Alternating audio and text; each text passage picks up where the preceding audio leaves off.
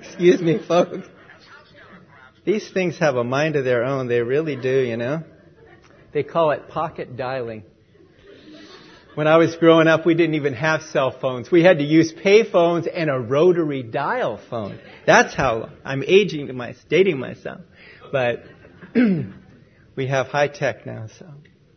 Thank you, Jenny, for that beautiful song. And who would have thought years ago, Jenny is my cousin, and who would have thought years ago that she would be giving the solo and I would be giving the message. When I was a kid, that would be like the last thought I would ever have, right? We don't know what our future holds, but God does. And His ways and His thoughts are higher than ours. And His will is better than ours. And everything that He brings into our lives, we should accept it and be thankful for it and content with it. And that song really goes along with the message we're going to have today. Shall we just look to the Lord in a word of prayer? Our Heavenly Father, we pray that You'll direct the words that are spoken today. We pray that You will speak to our hearts, encourage us, challenge us, exhort us, Lord, and help us to be the people You want us to be. And pray, Lord, that You will hide me behind the cross, and we pray that You will bring forth the message that You want to be brought forth today and touch every heart and every life here, we pray in Jesus' name. Amen. You know, there was a man one day who became envious of his friends, and he decided that he was going to buy a larger and more luxurious home. And of course, he contacted Gina Cephalo because she's such a good real estate agent, right? To list his property and to sell his house so he could buy a new one. I'm just teasing about that, but she is really good on that. And so he decided that's what he would do. So he listed it with the real estate agent, and he was reading the classified ads in the paper. And as he was reading, he came across one that sounded really good. And he looked at all the details of this house, and he thought, this is really fantastic. This is just the house for me. I mean, it'll be perfect. So he got on the phone and he called the realtor and he said, I'm so excited. I just looked in the classified ads in the paper and there's a house that sounds just perfect for me. It's exactly what I'm looking for.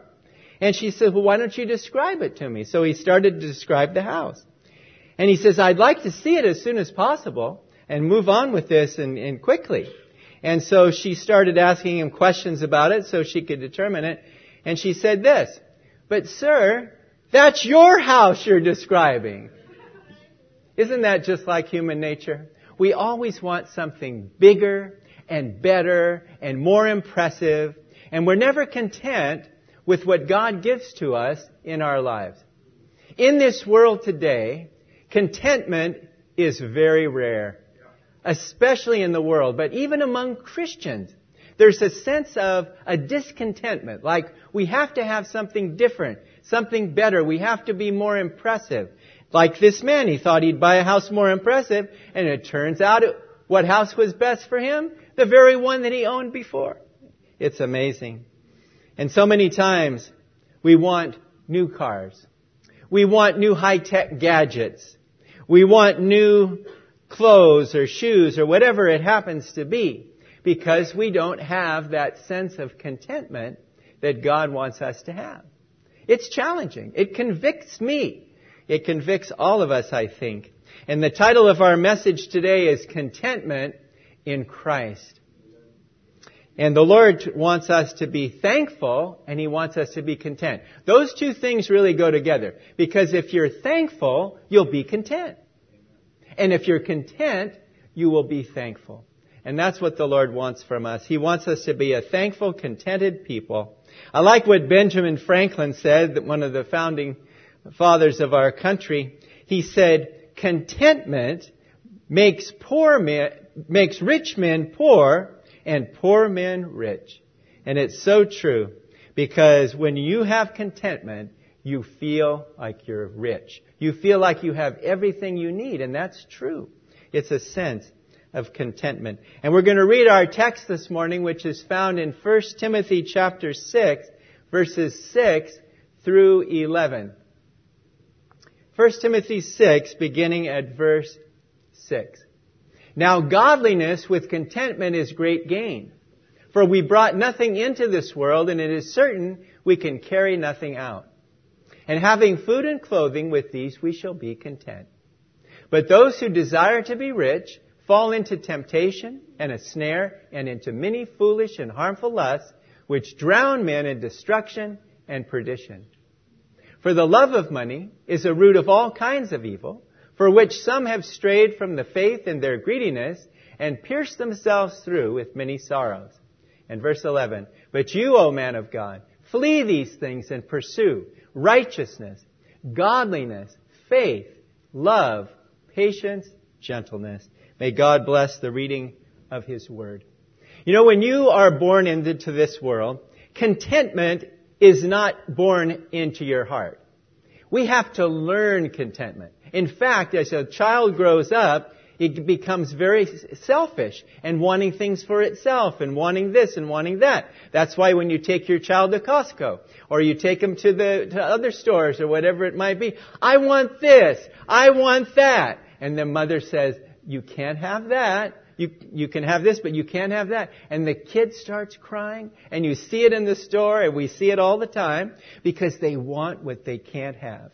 And when we grow up as adults, sometimes that happens too. We want what we can't have. And as Christians, we should never want anything besides God's perfect will. I'll be looking for a job here coming up pretty soon. And Wayne and I were talking yesterday at the golf tournament and some of the brothers. And he was saying that all these resumes he put out and all these things, and we all do this. And we always say, Lord, please give me the job that's according to your perfect will. I don't want it if it's not. Because it could be the most perfect job, but if it's not perfect for you, if it's not God's will for you, it's not going to work. It's not going to work. But when God is in it, and He's blessing you in it, and that's in any decision, you can be content. You can be at peace knowing that God knows and He has it perfectly planned for you and perfectly planned for me. So the three things that we're going to look at today is, number one, we have to learn to be content. Number two, we have to be content with what we have. And number three, we should not desire to be rich at the expense of honoring God. So Paul tells Timothy here in this chapter, he says, godliness with contentment is great gain. And in Philippians chapter 4 and verse 12, Paul, the great apostle, lets us know that he had to learn this lesson himself. And you think, well, if Paul had to learn it, how much more do I have to learn it? It is so important. And Paul says, not that I speak from want. In verse 11, I think we have 12 up there. Philippians 4:11. Thank you. Not that I speak in regard to need, for I have learned in whatever state I am to be content. I know how to be abased and I know how to abound. Everywhere and in all things I have learned both to be full and to be hungry, both to abound and to suffer need. When God has brought things into our life and we accept it and we thank Him for it and we're content with it, there is that peace, there is that joy, there is that satisfaction and happiness that people in the world don't have, because most people in the world today are not content with what they have. They do these surveys at work, and usually the number one thing that people are not happy about at work, or not satisfied with, is their wages, is their salary. Nobody ever thinks that they're being paid what they're worth, that they should be paid more, they should have more money, right? That's like the number one thing that people are not happy with. It's like right off the bat, they're not happy with their salary. But whatever it is, whether it's your salary or with your health or with your location of where you live or whatever the case might be. It could be our ministry. Whatever God gives us, we should be content with that and not be looking over and say, why can't I do what she does? Why can't I do what he does?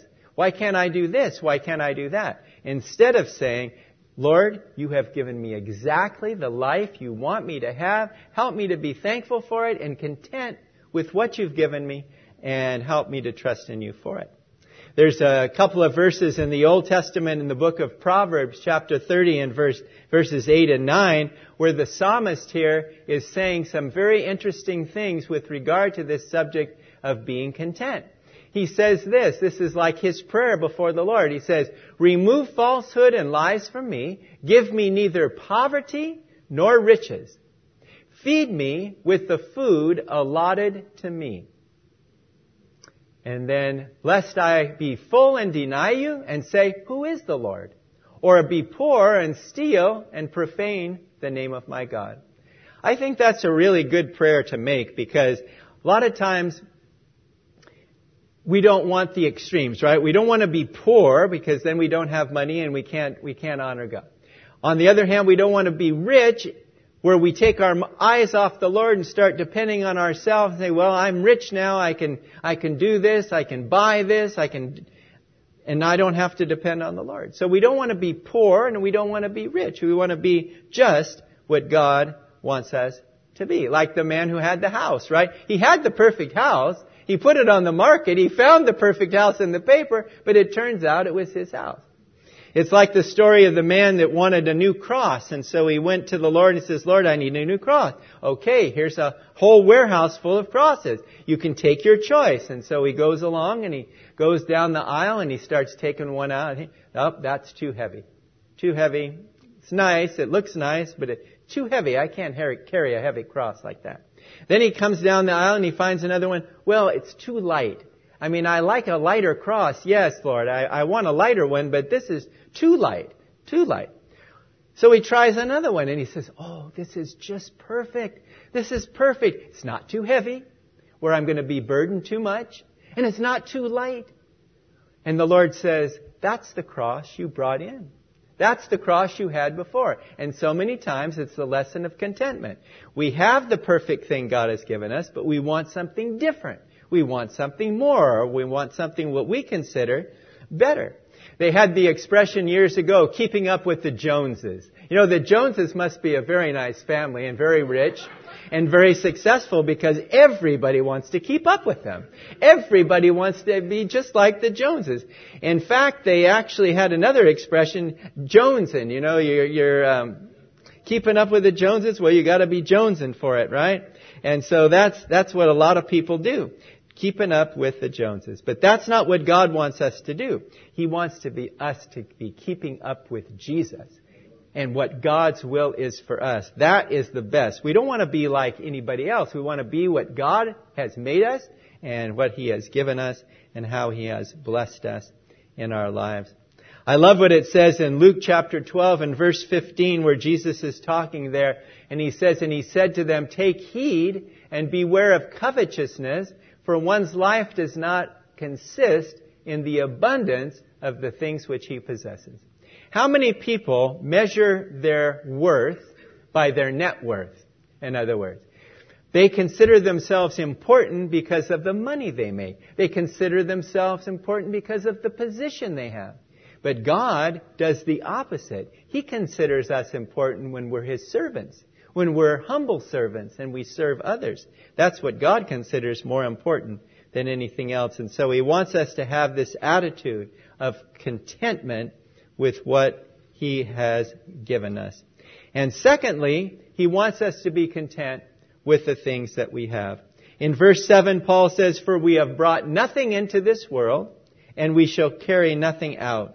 And having food and clothing, with these we shall be content." Isn't that amazing? Food and clothing, we shall be content. But Lord, I hope it tastes good. I hope it's good food, Lord. I hope the clothes look nice. I hope they're designer. I hope they're impressive. But whatever God gives us, that's what Paul says. He said, "I've learned the secret of being content. Whether I'm hungry or I'm not hungry, whether I have enough or I don't have enough," Paul says, "I'm learned to be content." And he learned it the hard way too, because he was persecuted. He was put in jail because of his faith for the Lord. Think of the hours, and I mean not just hours and days and months that Paul spent in prison, unjustly put there because of his faith in Christ. He violated no law. other than preaching the gospel of Jesus Christ. And he was put in prison, but he learned to be content in that circumstance. And he used those opportunities to witness to the Praetorian Guard in Rome there, and he won them to Christ. And others too, he touched them. He touched Philemon's servant too, Onesimus, all because he used his time in prison. Because he was content. He said, well, God has put me here. I'm not going to resist it. I'm not going to complain.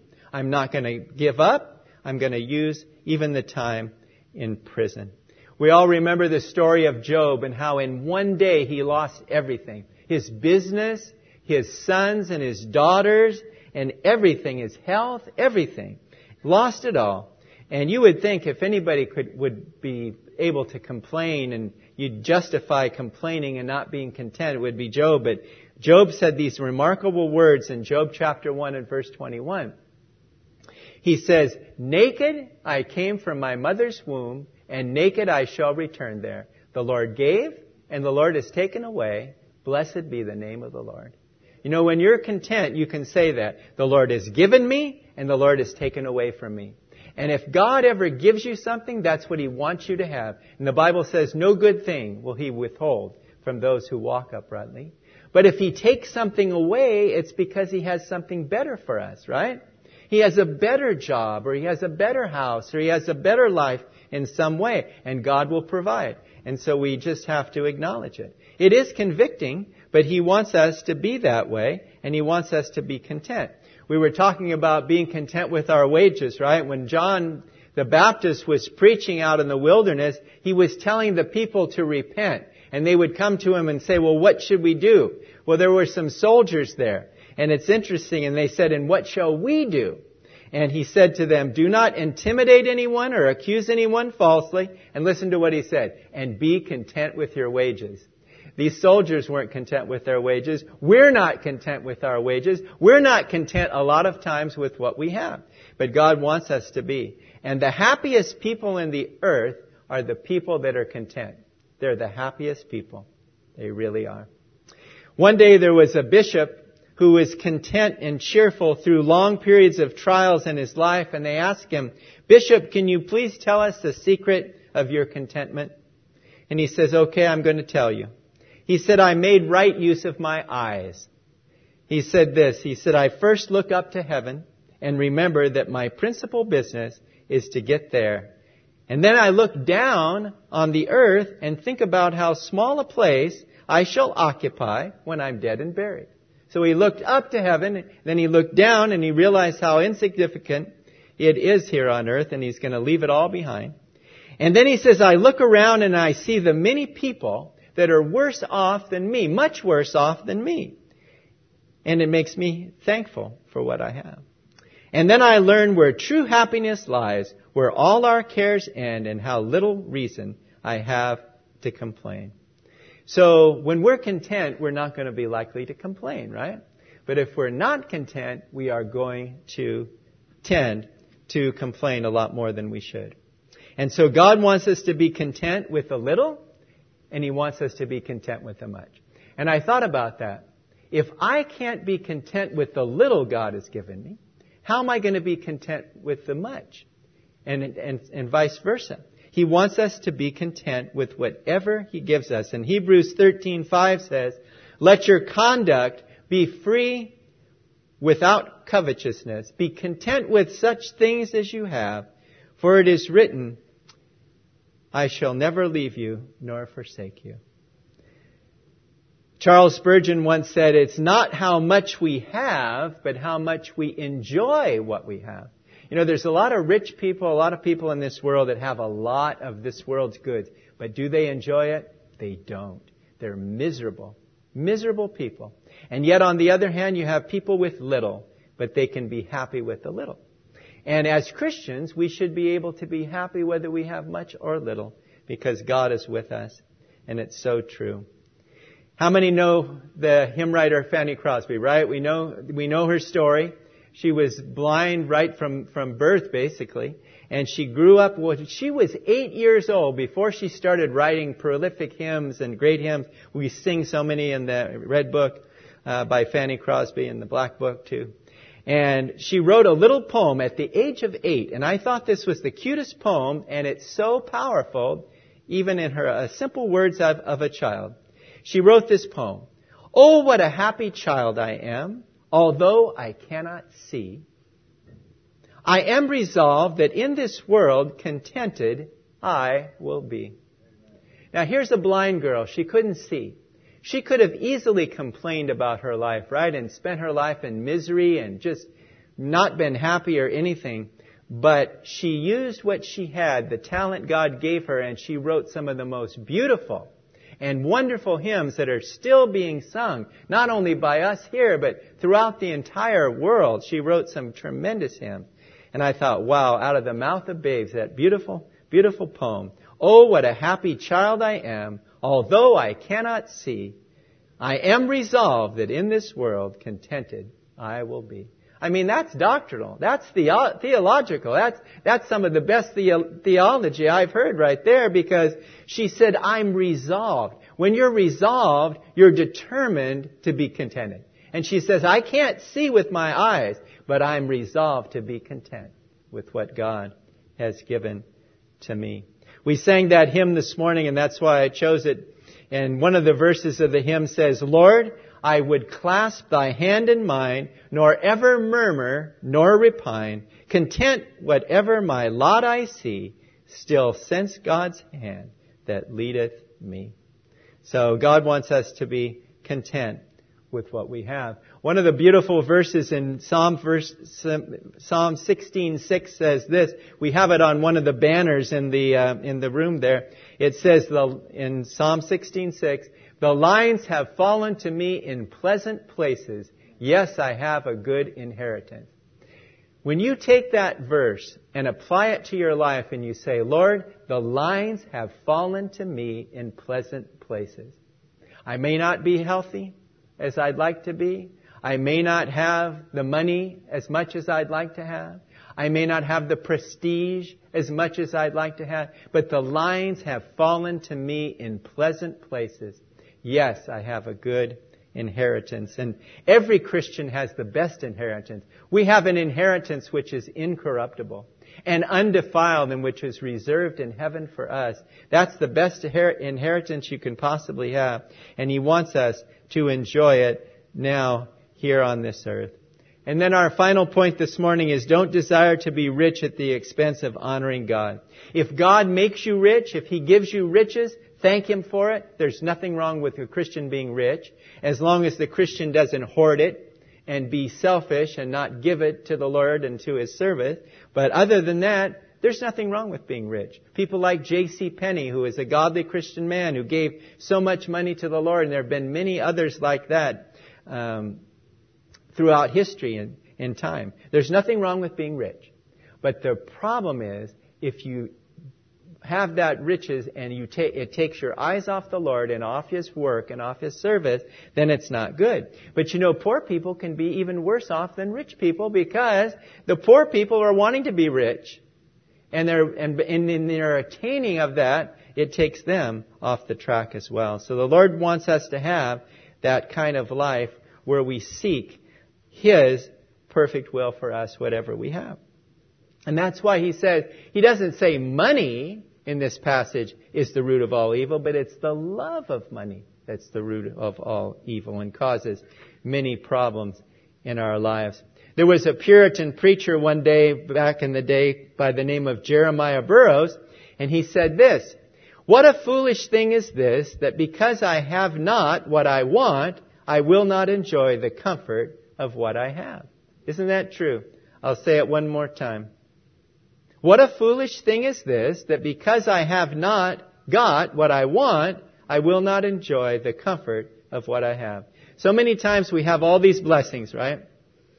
And then we like put them aside because we want that one thing. And that takes all our time and all our attention, because I want that one thing. If I don't get that one thing, I'm going to pout. I'm not going to be happy. Does that remind you of the kids? They get all these gifts, right? And all these toys, and all of a sudden, but they want this. And so they set aside all the other toys. They don't play with those anymore. I want this one. This is the hot new toy, and I've got to have it. Well, we as adults are very much similar to that. We have to have the latest and the greatest and the biggest and the best. And if we don't, we pout and complain ourselves a lot of times. One person said this: contentment is when your earning power equals your yearning power. That's pretty good. Your earning power equals your yearning power. Unless you want to put it on your credit card. And that's what people do today. They can't afford it. They shouldn't buy it. But plastic is so easy. All you have to do is open your wallet, give them the account number, the little number on the back of the card, and the expiration date, and you can buy whatever you want until you've exceeded your limit. And your debt limit as well. It's so true, but they make it so easy. And so they go to the college campuses, right? And they offer these young people in college these credit cards, but they don't tell them all the ramifications of this.